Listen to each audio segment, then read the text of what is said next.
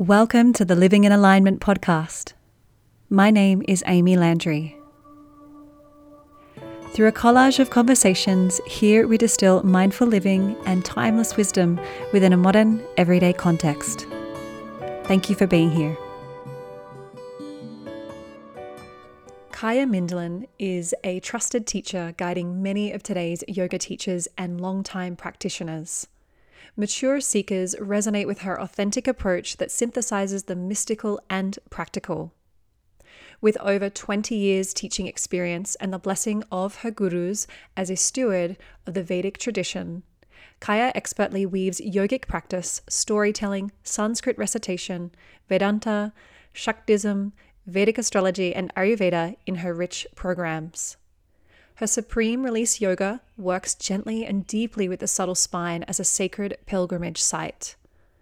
While many are first drawn to her fierce stewardship and commitment to breaking Yogaland myths on social media, they find their yoga home in her inclusive and deep approach that prioritizes a loving teacher-student relationship in which anything can be fodder for spiritual growth. Kaya lives in the United States with her husband, a masterful Vedic astrologer, and their 2 children. Kaya, it's such a treat and an honor to have you as a guest on the podcast, and therefore your incredible wealth of wisdom that you bring to our community. So welcome. Thank you, Amy. Happy to be with you. So as we usually do on the podcast, I'd love to invite the listener into a little bit of your personal story, as much as you're willing to share, and perhaps selfishly, I always appreciate receiving insight into the journey of someone who lives a rich life that's steeped in tradition. So would you please share with us a little about yourself and your life story thus far? Sure.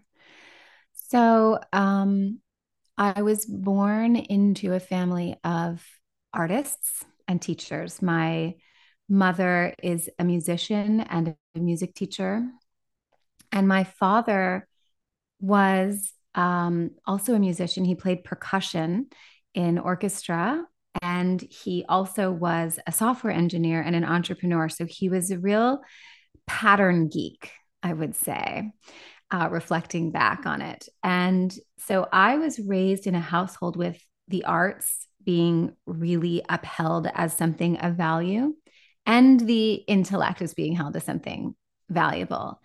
I was the oldest sibling. I am the oldest sibling of 3, and my father passed away suddenly when I was a child. And that, as you can imagine, created a big shift in the course of my life, or we might even say just sort of exaggerated certain tendencies. So even before that, I had a very inquiring tendency and caregiving tendency. Some of my students have heard me tell the story that when I was 5 years old, I brought my younger brother to show and tell at school, who was a newborn baby, and I taught the class how to change a diaper. So from very young, I loved tending to others, taking care of others. I learned how to cook starting when I was about 6 years old. And I was also constantly internally asking big questions about the nature of existence. Why do people suffer? Why do we get sad? Is it possible to feel happy all of the time? These questions were sort of constantly playing out in my mind from very young. And when my father died when I was 10 years old, that exaggerated the big question asking. And it also exaggerated the caregiving because I was thrust into a position of tending to my younger siblings, tending to my mother as she was grieving. And so all of that just continued to grow as I grew.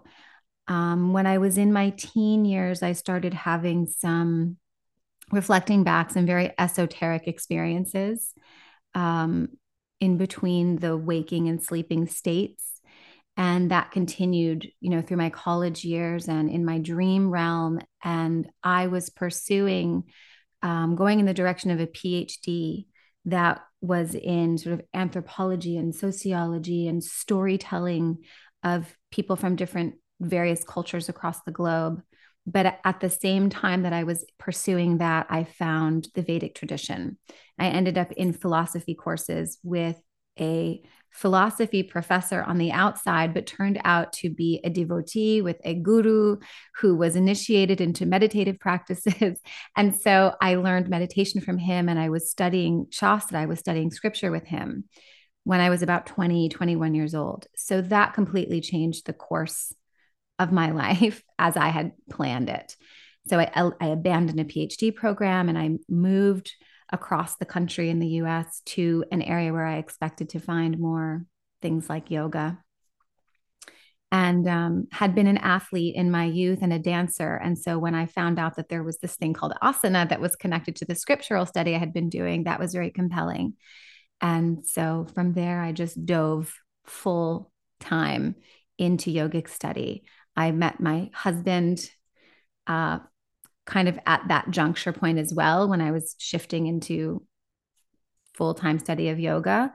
And he was a meditator and a yogic seeker as well. And we were about 23 years old at the time.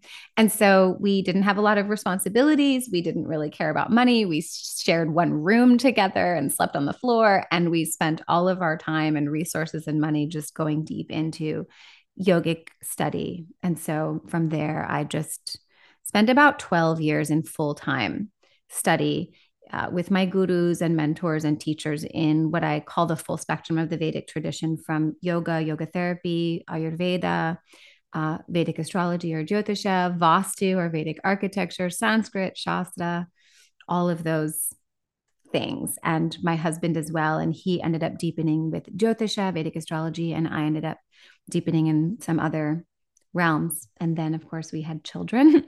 And I was starting to teach and teaching more and more, starting from about 20 years ago. We had a yoga therapy studio for a number of years. And now we live in a very small village town by the sea in the Pacific Northwest. And we are doing most things virtually these days because we live sort of in the middle of nowhere. And that allows us to work with people all over the world, sharing what our gurus and teachers gave us so generously. So that's a little bit of the story.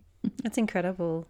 It's so evident that you were meant to be doing what you're doing. Like, the trajectory of your life is just absolutely destined to be here, which is really inspiring. And if you don't mind, I'd love to turn our conversation now to your recent Instagram post that you put out about, well, in general, the yoga tradition, but more specifically guardianship and the idea of, let's say, gatekeeping, which can often get a bit of a bad rap, that term specifically. Yes.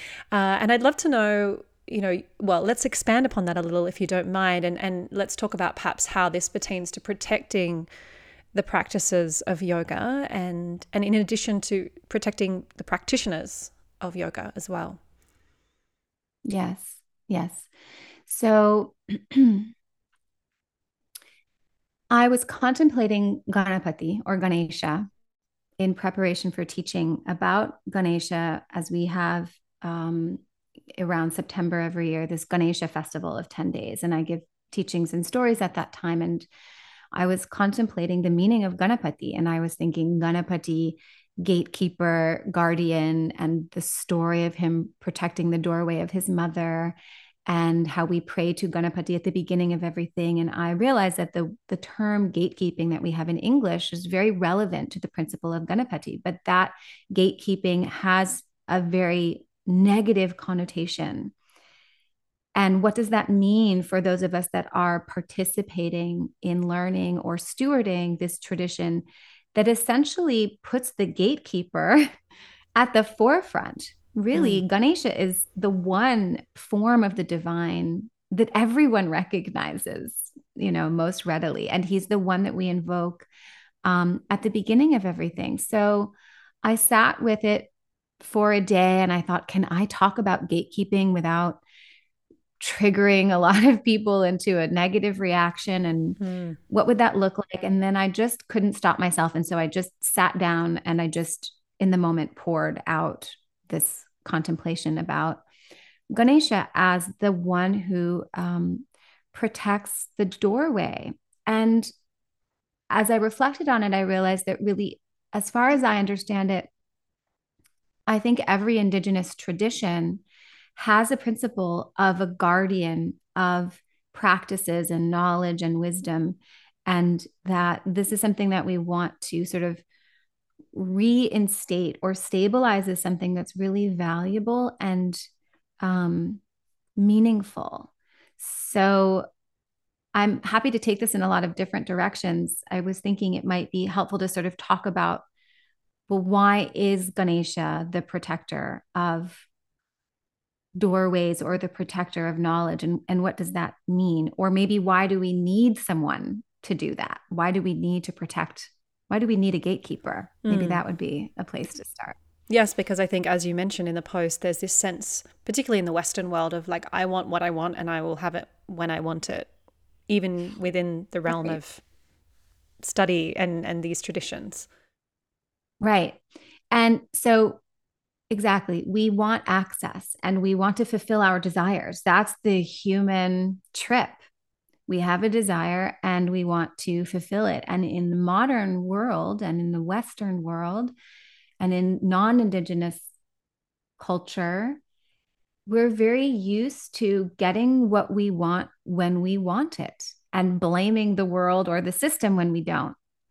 And that isn't the way that the Vedic tradition, the yoga tradition, or Indigenous traditions work. So, the way that knowledge works in yoga is it's resting on the principle of adhikar, to use Sanskrit. Adhikar means to be well prepared or available for something. It's a recognition that the teachings and the practices are precious because your life is precious. And it's a recognition that the timeline matters. You want to be ready. So I think I could give a metaphor here. You know, you have young children, I have young children, and there's different philosophies around this, but I know you are into Ayurveda and many of your listeners are. So in Ayurveda, we understand that you don't just say, well, the child is such and such an age, give them food. We look at certain guiding principles to recognize when that individual child has a certain readiness of the digestive system, of the nervous system, based on their constitution and certain signs and signals that we use as a metric to determine their readiness for that nourishment. And so we see, are they sitting up on their own? We see, you know, how hungry are they? What is their relationship to when they see us eating? We might get certain assessments done by a chiropractor or an acupuncturist, an Ayurvedic practitioner to see what's the state of their digestive tract, what's happening with their teeth, have they cut their first tooth yet, and so on. And then we might even use Vedic astrology to pick the right auspicious time or muhurta for that very first food. And that taking in of nourishment is seen as very precious. And it's not like we're denying the child nourishment. So the child is still getting breast milk or some other resource of nourishment along the way. So they're not being denied being nourished, but we're saying which nourishment is appropriate for the child at which time. And then even as adults, we do this as we move through the seasons of life and the seasons through the year. What form of nourishment is appropriate? So the Vedic tradition says all who seek knowledge and practice are welcome, and there's something for everyone. But that doesn't mean that anyone gets whatever they want whenever they want it. So if someone comes to yoga, the steward or the teacher, the mentor, the guru, the sangha can determine based on certain metrics, some of which might be very subtle, what is appropriate for this individual. So it's not about gatekeeping, it's about assessing what is the appropriate nourishment. Because if we don't assess that and we force a practice or a teaching into a condition of body mind that isn't matured in a particular way, isn't prepared, isn't available, then damage can be done. Just like if we eat the wrong food for the wrong constitution at the wrong time, we can do harm.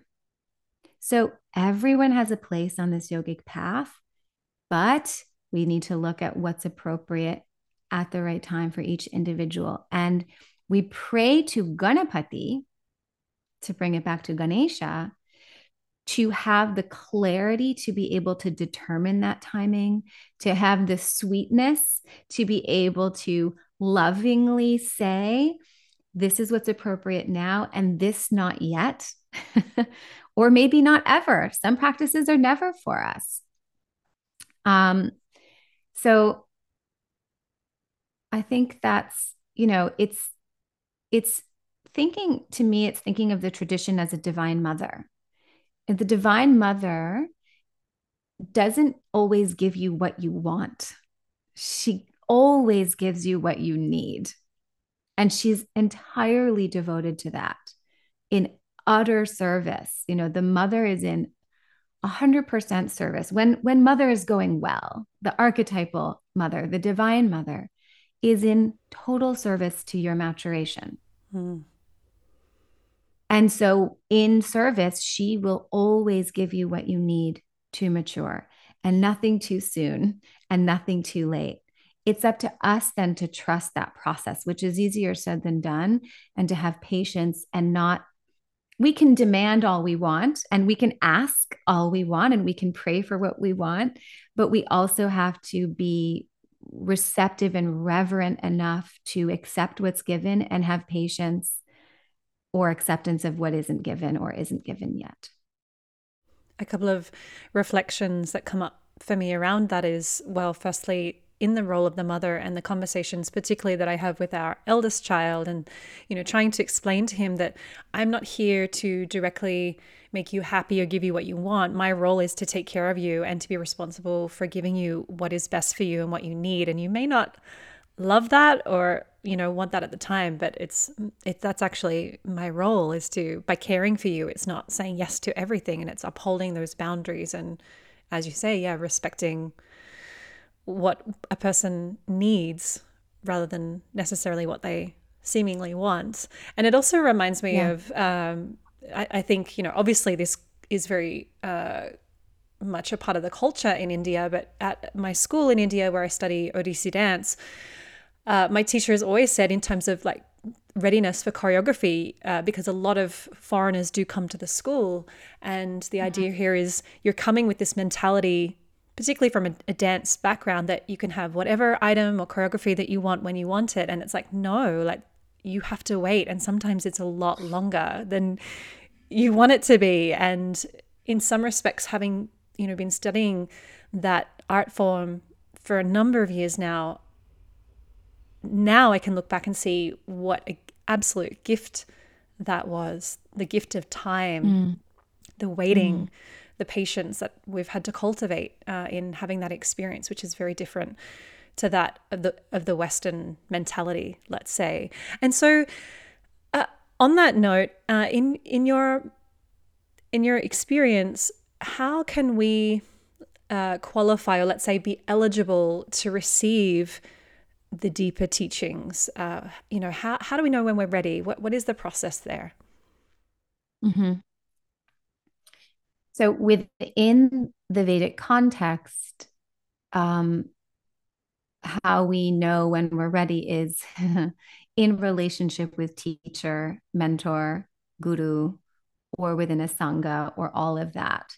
And I'll preface this by saying we are working under the assumption that the teacher is dharmic and that the teacher is a good steward. So let's just establish that first of all. So with that established, then we have trust on board. We see the teacher, the mentor, as the one that is protecting the tradition and also protecting the student, because one of the things that yoga does is it renovates, and we don't want to renovate and start deconstructing things before there is some inner stability. And we also can't start inserting things before there is an inner sort of suppleness and pliability and availability, whether it's principles and teachings or practices and so on. So we trust that, and we trust the teacher. And then the teacher is determining for a community of students or for individual students when those students are ready. And what the metrics are is going to somewhat depend on what it is they have to deliver. But I would say if I was going to say it broadly, as we're maturing in a practice or in teachings or on the spiritual journey, the movement is always towards a sattvic condition. It is the sattvic condition that makes us available. And so as we become more sattvika in condition, then the thoughts that are being produced in the mind, we can say the condition of mind is producing the thoughts, right? So a lot of people come into yoga or meditation and think I have to change my thoughts or I have to stop my thoughts. And then you at some point realize that it's impossible. You can't control or change your thoughts, but what you can do is you can cultivate a certain condition, and it's the condition in which the thoughts are being produced. And so one of the roles of the teacher is to observe the condition of the student or the group of students, and then use that to determine what's appropriate. So let's shift to Ayurveda, for example. If you have someone with a lot of tamoguna, where they are very lethargic, very sleepy, very uninterested, very unmotivated, then the remedy is to take something rajasic, some black pepper and ginger in the diet, some waking up early and looking at the sunlight, some warming practices, some vigor, some motivation, even scaring them a little bit, as one of my teachers would say, lighting a fire under their bum to just get them going, bringing in the rajas. You can't take that person and start teaching the highest principle teachings of scripture and doing subtle inner work. It's not going to work. And in fact, it could be more destructive. And so we're determining, that's an Ayurveda example, but the teacher's role is to determine what's the condition. And then based on that, choose the teachings and then keep moving forward like we're going down a river as we go.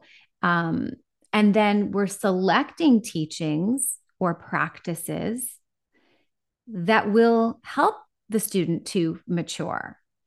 So we're looking and saying, I look at my students and how they are when they come, and then determining, this is what I see, say for the whole community, for the whole group. This is what's needed right now in order to sort of move people down the river gently in the direction of maturation. So it might sound like a dry word to suggest, but it sounds diagnostic in a sense. You're really assessing and then being receptive to where a student is.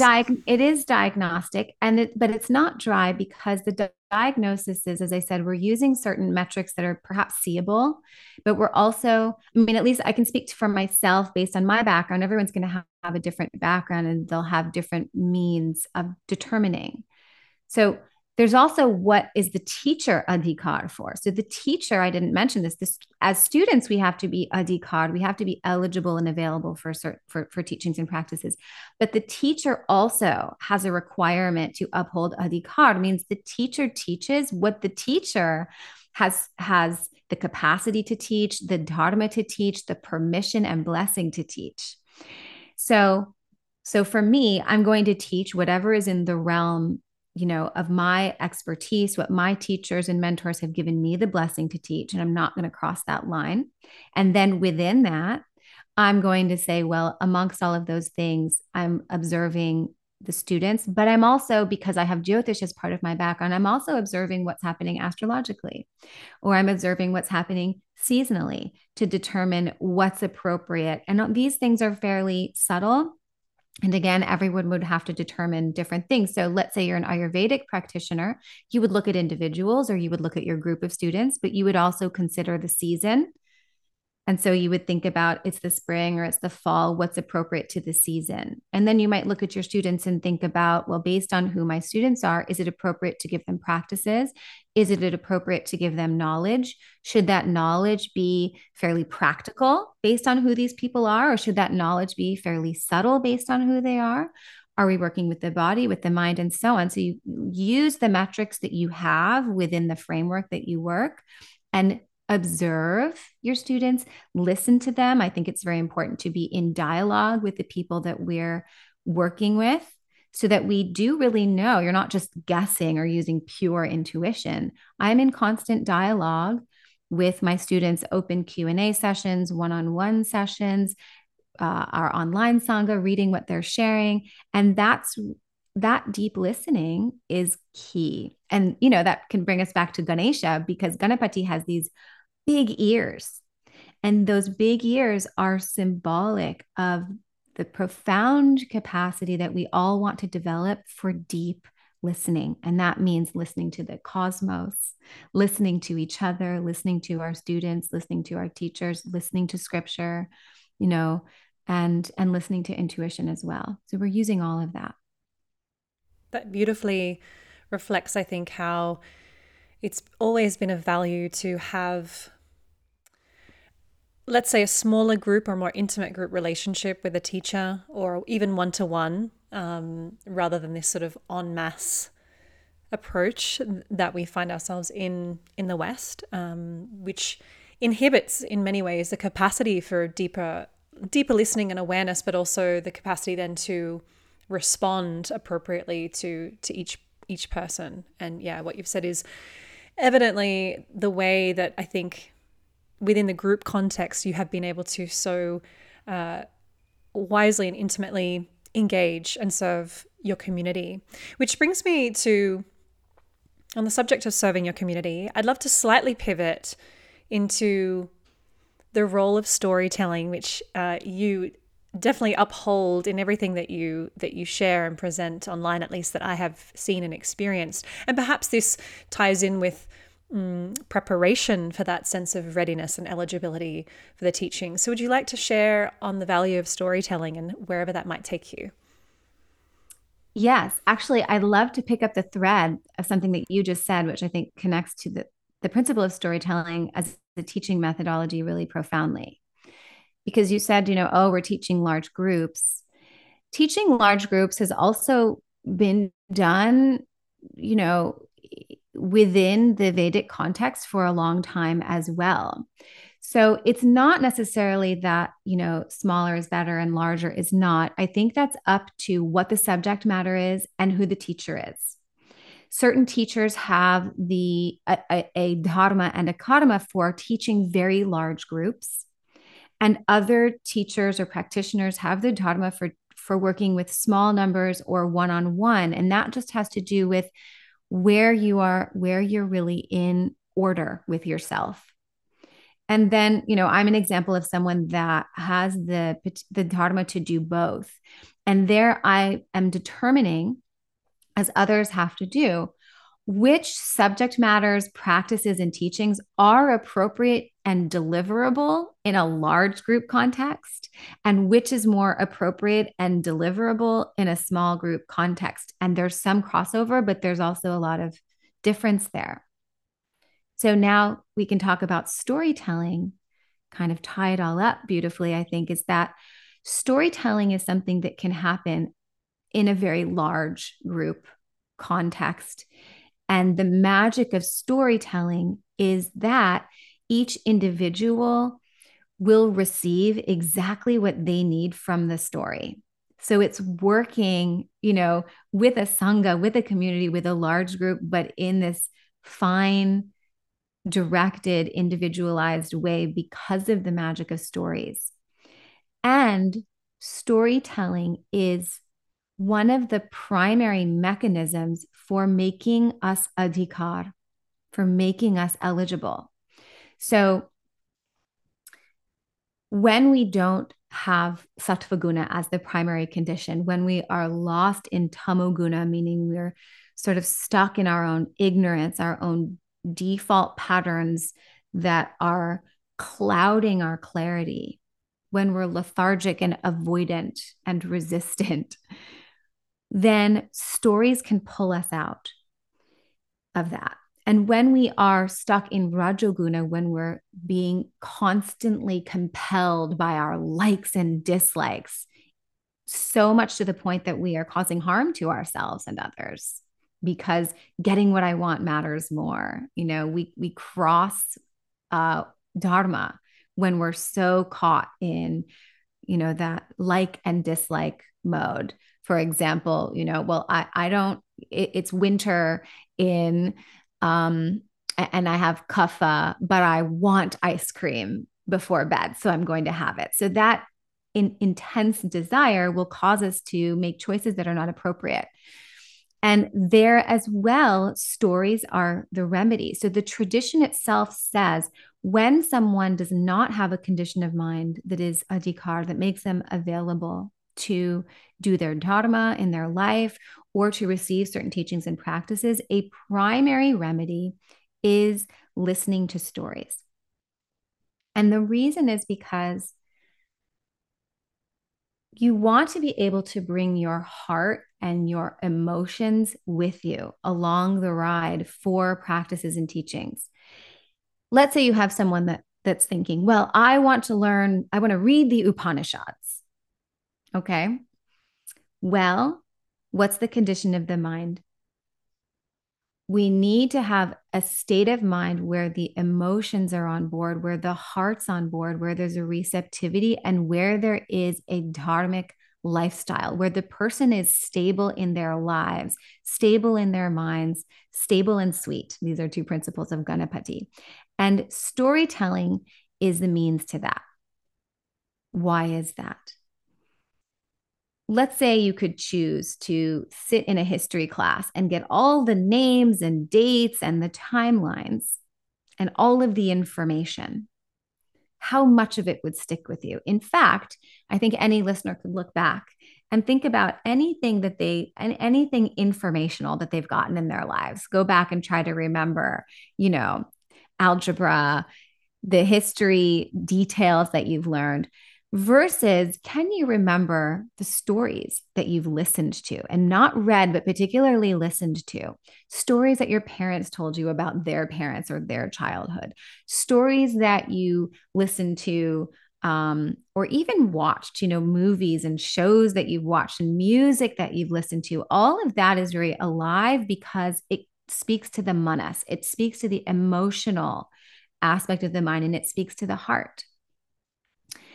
And the stories in the Vedic tradition are so exquisite because they not only speak to the heart and the emotions, but the stories touch on every possible manifest experience that you could ever imagine. So there's an expression about the Mahabharata, which is, of course, a very well-known, huge epic, story, the biggest epic poem that exists, in humanity across cultures. And this quote about the Mahabharata says, anything that's not in the Mahabharata doesn't also exist anywhere. If it doesn't exist anywhere, it's not in the Mahabharata. And if it exists anywhere, it is also in the Mahabharata. It is all encompassing. So we listen to stories and they invoke emotion. They connect to our memory. They cover the full spectrum of life. And the stories allow us to,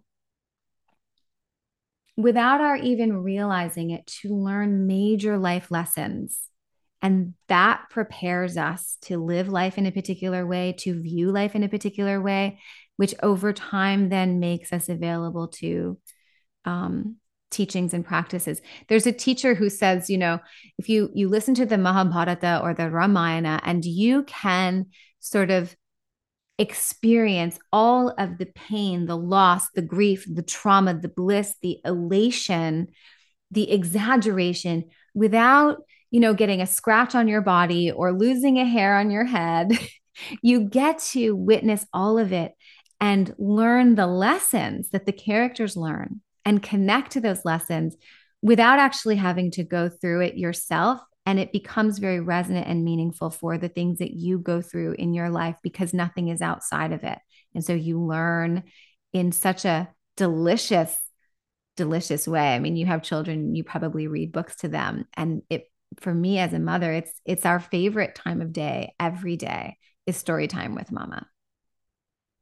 That's beautiful. And that definitely leads me into asking you about, and again, this is probably another selfish interest, but given that that you and I are both mothers with young children, I'd love to know how this all ties into the role of the householder, and therefore thereby living yoga and living these traditions, which I think is a natural. The understanding of that and the embodiment of that is a natural evolution of the maturation of the practitioner, that just comes purely with time on some level. But yeah, I'd love just to know your insight and thoughts on that role. And I would guess that almost everyone, if not everyone, listening to this episode is a householder. And yeah, what are your thoughts on weaving all of this into daily life, into the struggles, the responsibilities, and really getting that sense, that essence that we are really truly living this rather than it being a sort of a separate thing. Yes. So this is again brings us to why we want to have our practices and teachings and really the stories that we listen to. We want everything that we're doing in the name of, yoga for to be very meaningful and personal. We want it to have an impact. We're not just gathering information.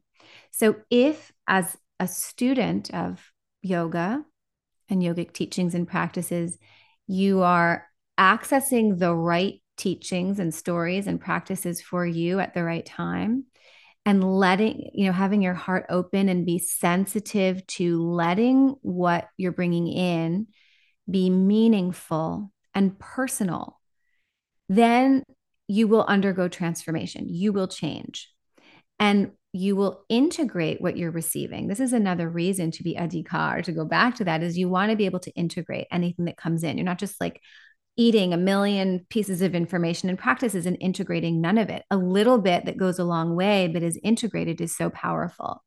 And then you undergo transformation, which has a ripple effect in your relationships in particular. And being a householder is really being in the world of relationships with responsibilities.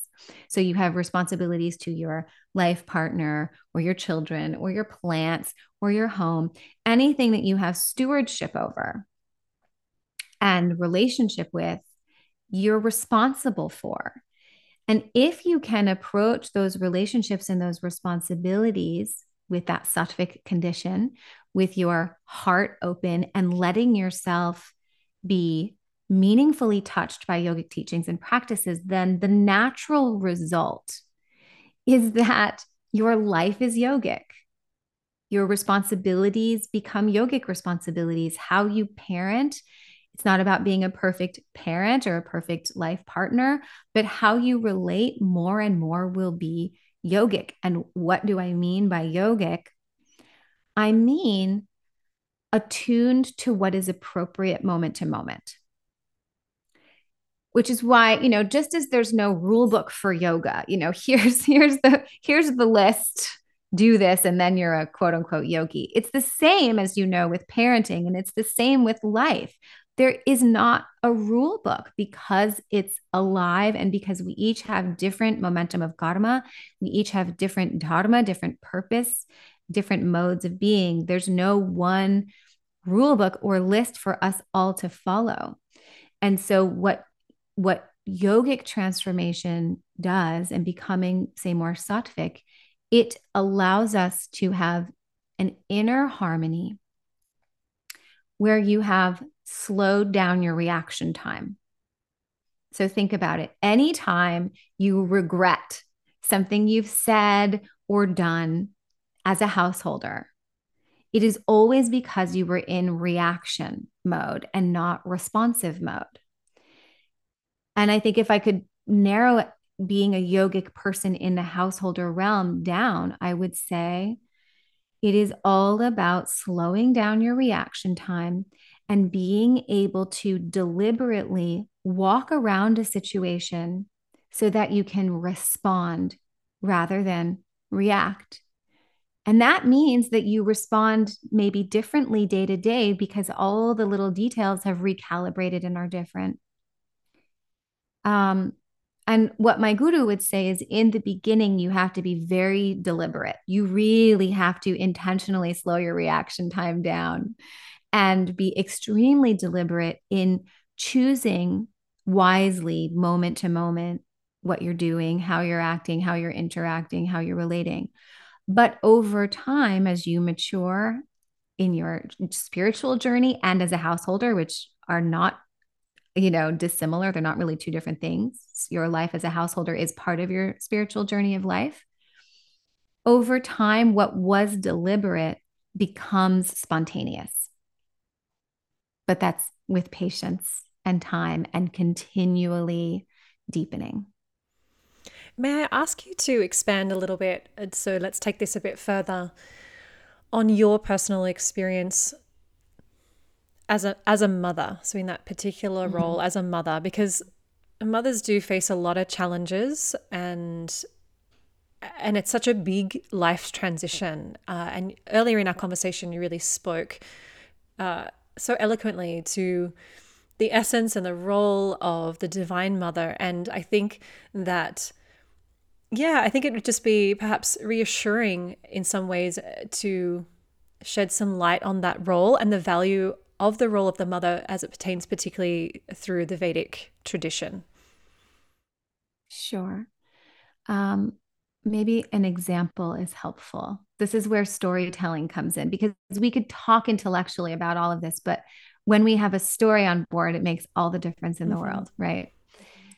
So I have two children. They were sort of homeschooled, unschooled for quite a few years, but now our older child is in school-ish, alternative school. And our younger child did school for half the year last year, and he was all set to begin this year. It was going to be the first time ever that my husband, Michael, and I were going to have two children in school at the same time for hours a day, 5 days a week. And we had somewhat planned our lives around that. Oh, we can work at the same time. We can overlap our schedules. We can work when we're working and be with the children when we're with the children. That was the plan. And the morning of our younger child's first day of school, all was going well until it was time to get into the car. And he had a complete meltdown and was very clear, I don't want to go. He was able to articulate his reason. And so this is where the question of, okay, so now we're in mama mode and I have my own desire. My desire was, no, I want you to go to school. It's good for you. This was the plan. They're expecting you. I've planned a life around this. That's the desire. So witnessing that and witnessing my own fears and reactions. Okay, what does this mean if he doesn't go? What did my mother-in-law think? What is, what does the school think? What does it mean, for our work, etc. That you witness. That's yogic. You witness the reaction. You don't push it away, but you also don't get lost in it. You witness it and acknowledge it lovingly.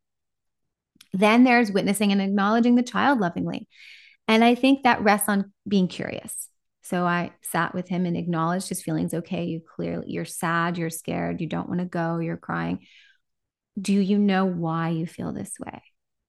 And asking him to witness himself, because that requires him to sort of pause and witness his own reaction. And he was able to articulate. That's not always the case for children. But he happened to be able to articulate in the moment anyway, what he was perceiving was the reason.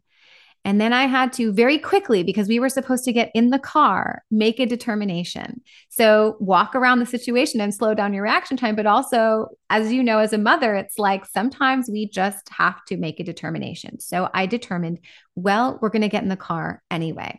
And I had to sit with, who is this child? This child is a child that reverse psychology works beautifully on him. If he has a sense, if he can smell that you want him to do something, there's no way. And so knowing that, because I've witnessed this child, I could say, well, we have to get in the car because we have to take brother to school anyway. And also I have your friend's jacket. So we have to go to your school so I can give your friend's mama the jacket. So I had these other reasons. And we're going to go for ahimsa first and satya second. What was the gentlest approach here? Not what's the most honest approach would be, well, I'm freaked out about this and we're going to try and I'm going to get you as close to that school as possible and just see if you change your mind. That was what was really going on. But it wasn't necessary for him to know that. And it was non-helpful for him to know that. So we got in the car, we went. I did sort of every gentle possible thing that I could do. I talked to the teacher, I talked to his previous year's teachers. They offered to come and talk to him, which they did. And he was hiding in the back of the car at his brother's feet. So we didn't go. And we continued the discussion. We stayed open and curious and we listed things out. Here's your options. And we stayed open. Now, there are times when the parent is the parent and you're saying, we have somewhere to be. I know you don't want to put your shoes on or get in the car, but you're getting in the car. Don't put your shoes on. Fine. I'm picking up your shoes and I'm picking up your body and I'm putting you in the car. There are times when that is what's appropriate. And there are other times when we can make the determination to slow down and listen to the child and go with the child's intuition. And that also is going to depend on your life situation. If Michael and I have jobs or we have to go to work and there's no one home with the child, we would have to do something different. So this is what I mean by walk around the situation, because no two situations are the same. There's no rule book. We had to look at this child who is very intuitive, and we had to look at our home life situation, which does allow the space to have a child at home. And we had to let go of all the outer pressure, the inner pressure, the judgment, and the desire. And in the moment, make a determination that is appropriate. And so right now, that child is doing homeschool, unschool. We're being pretty boring. We're not entertaining him. He's on his own a lot of the time. He's taught himself to read. And, and it's actually going very well. And now I've reached the point where I'm utterly unattached. I'm very happy to have him here doing what he's doing. And I'm happy if he decides he wants to go to school. And last week, he did a little afternoon at his school. He felt open to it. His teacher invited him and he gave a thumbs up. And so we went. So this is one example of witnessing our reactions, making a determination in the moment, and then working with that moment to moment as lovingly as we can. Now, sometimes being loving means that we say, this is the rule, this is the boundary. And, I can give you a million other examples of that as well. And we have to determine moment to moment what's the right thing. And as you said, maybe it was before we were recording, but with my older child, there's many times when I have to say to him, I'm sorry that you don't like the decision that I'm making and that you think I'm mean. I'm mean, mommy. He'll call me evil, and then I say, that's okay. You can have that feeling right now, but that's the rule. And that's what it is. That's what's appropriate. You don't have to like it, but my job is not to satisfy all of your desires. My job is to choose what's appropriate for you.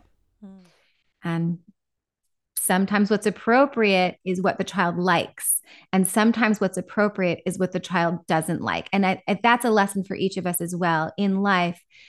As a yogic person, you have to acknowledge we have likes and dislikes.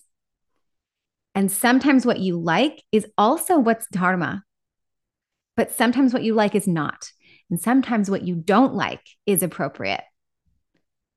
And that's, how it is. And sometimes so we all have to play with that as parents, witness that in our children, and as yogic people ourselves. There's likes and dislikes, there's raga, dvesha, and then there's what is appropriate moment to moment, and being able to witness both and hold both with a level of maturity and love is what it is, I think, to be a yogic householder. And something I appreciate that you mentioned that pertains to everybody listening, even if you're not a parent, and that is, you said it just very briefly, but it is the outer pressure. And your example, the story you've shared, has really highlighted how you have not to succumb or made a decision based on some perceived outer pressure of what the school had thought you should do, or your mother-in-law, or what society would think. And it's so easy in our world today to succumb to that outer pressure and to be concerned about what other people think instead of having enough discernment and that relationship, to that inner quietude that offers us the wisdom that, Yeah. takes us into the answer or the decision that we need to make. And, on the note of children too, having those boundaries, I think, even science is showing this now, that children actually thrive more based on the boundaries, not being super strict and necessarily authoritarian, but actually children learn to have their own boundaries through that being, lived and displayed around them as they grow up. And it can be very valuable That's to right. them. And, doing a lot of Ayurveda for you and your listeners, I think an Ayurvedic lifestyle, which, we talked about stories, but the other recommendation that I would make for those that are thinking, well, how do I become adhikar? How do I become, eligible for teachings and ask Ganesha to open the doorway? One answer is stories, and the other answer is an Ayurvedic lifestyle. And one of the things that an Ayurvedic lifestyle does is it creates a structure, it creates boundaries. And if you're raising your children with those boundaries, in our family, our children know every day, it's different at school, but even at school, our child has the same timeline. We eat lunch every day at around 12:30, consistently, always, 100% of the time. And if they get invited to do something with friends, they know, well, we'll get there after lunch. And the same with their bedtime. And they love the structure, actually. They never fight it because it's so familiar. They actually think it's really strange that other families don't eat lunch, every day in the middle of the day together, and that they don't have a bedtime. And they ask for their bedtime if mama's distracted, and they'll say, Mama, it's time. We want our stories and we want bed. So that structure, whether it's in the form of certain rules and boundaries or even the lifestyle itself, it's incredibly powerful for children and adults to make life a ritual and to make life feel stable. And in the stability, that allows for sweetness versus a life of chaos, which is a life of stress. And I think it brings us full circle to Ganapati, because Ganesha is earth. He's stability. He's sthira. That is the principle of Ganapati. But he's also sukha. He's always eating those round sweets. He has the sumukh, the sweet face, because where there is stability, there's sweetness. And I think that's the job of a householder parent, yogic householder parent, is to provide that stability for the family, which allows for the sweetness, which is what we want for our children and in our own lives as well. Mm-hmm. As I say, the structure creates the boundaries for you to experience freedom rather than the chaos, as you suggested. Yeah. So I'd love to close our conversation today. Not always, but quite often I do ask those that come on the podcast for, one or two book recommendations. And in our dialogue before this chat today, you indicated that you, generally speaking, don't recommend books. And I found this really fascinating. And, you said that it was, suggested to be only when it's a supplement to listening. And I think this ties in with the idea of Shruti and even much of what you said before about readiness and listening and storytelling. So please enlighten us with your thoughts around this. Sure. Yes. And I may recommend a book in spite of it. Yes, great. Yes. Everything that I share came not from books. Let me say that, for the most part. It came from listening, sitting with my teachers, chest to chest, as they say, and listening. And this whole, you said the word Shruti, this whole tradition depends on deep listening and on listening to teachings, because Akasha, space, is the most expansive element and it connects to the ear. We are supposed to hear the teachings.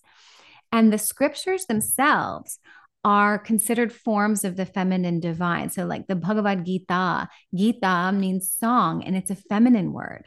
You are meant to listen like you listen to music. It's meant to be heard, and it's a form of the feminine divine. Each scripture is a goddess.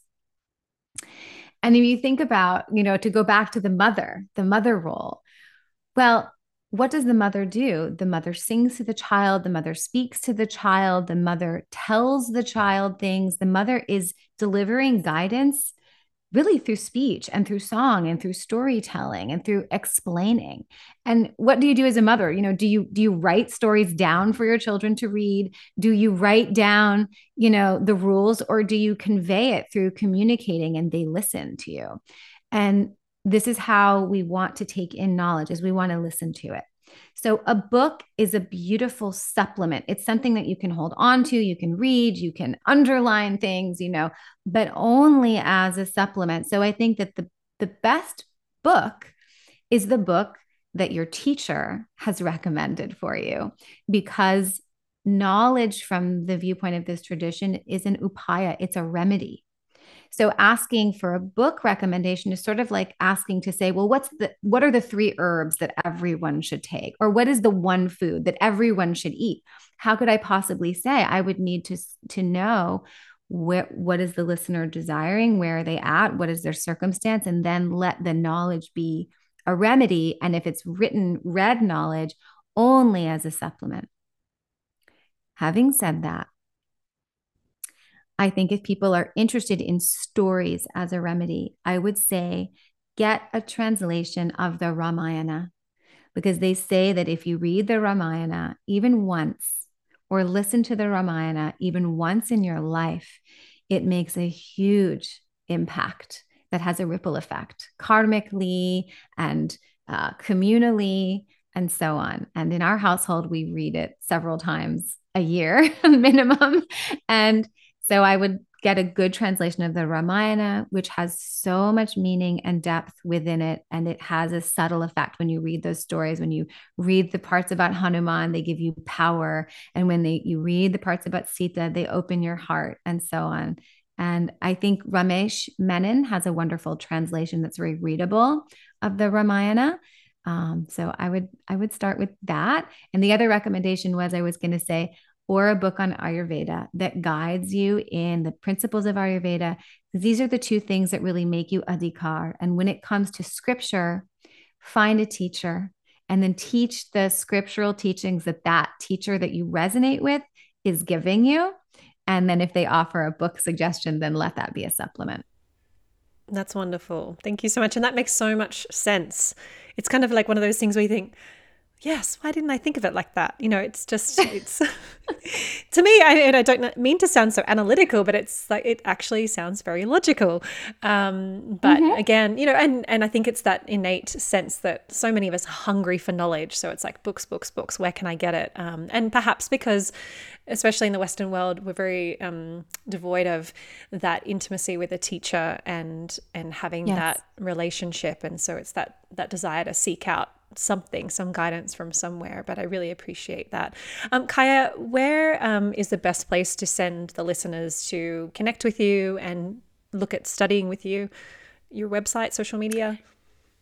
Website is Yoga with Kaya, Kaya, all spelled out. And that's the best place to find whatever things are happening with me in the moment.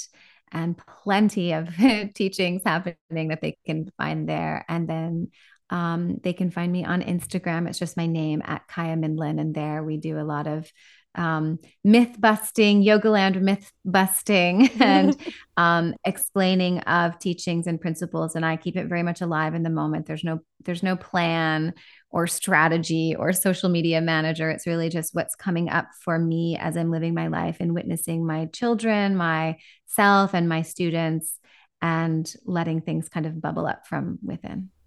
I do absolutely love everything you share on Instagram. It's very, very enriching.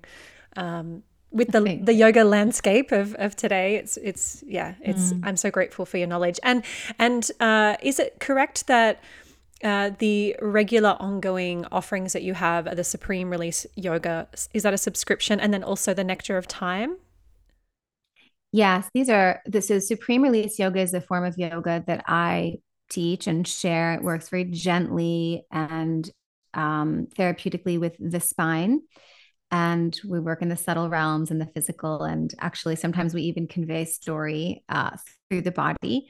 And then That's a membership. People can try it for a month and stay as long as they like. And then the Nectar of Time is also a membership. Try it for a month and stay as long as you like. And in the Nectar of Time, we do a monthly story time. Sometimes there's several stories that are based on the Vedic calendar. And I also share Vedic astrology insight and strategy each month based on what's happening in the cosmos and teachings that are connected. So, for example, when the Ganapati festival comes, we have Ganesha stories and we have a recipe for Ganesha. There's some Ayurvedic recipes and lifestyle all connected to the Vedic calendar. And then, as I said, astrology for the time to guide people in their lives, and stories. It's lots of storytelling where I share not just the stories, but the meaning that's embedded in the stories, which is, one of my favorite things to do. That sounds incredible and very much emphasizes what we mentioned earlier about feeling like you're really living, weaving the tradition into daily life rather than it being something completely separate in terms of a practice. Yes.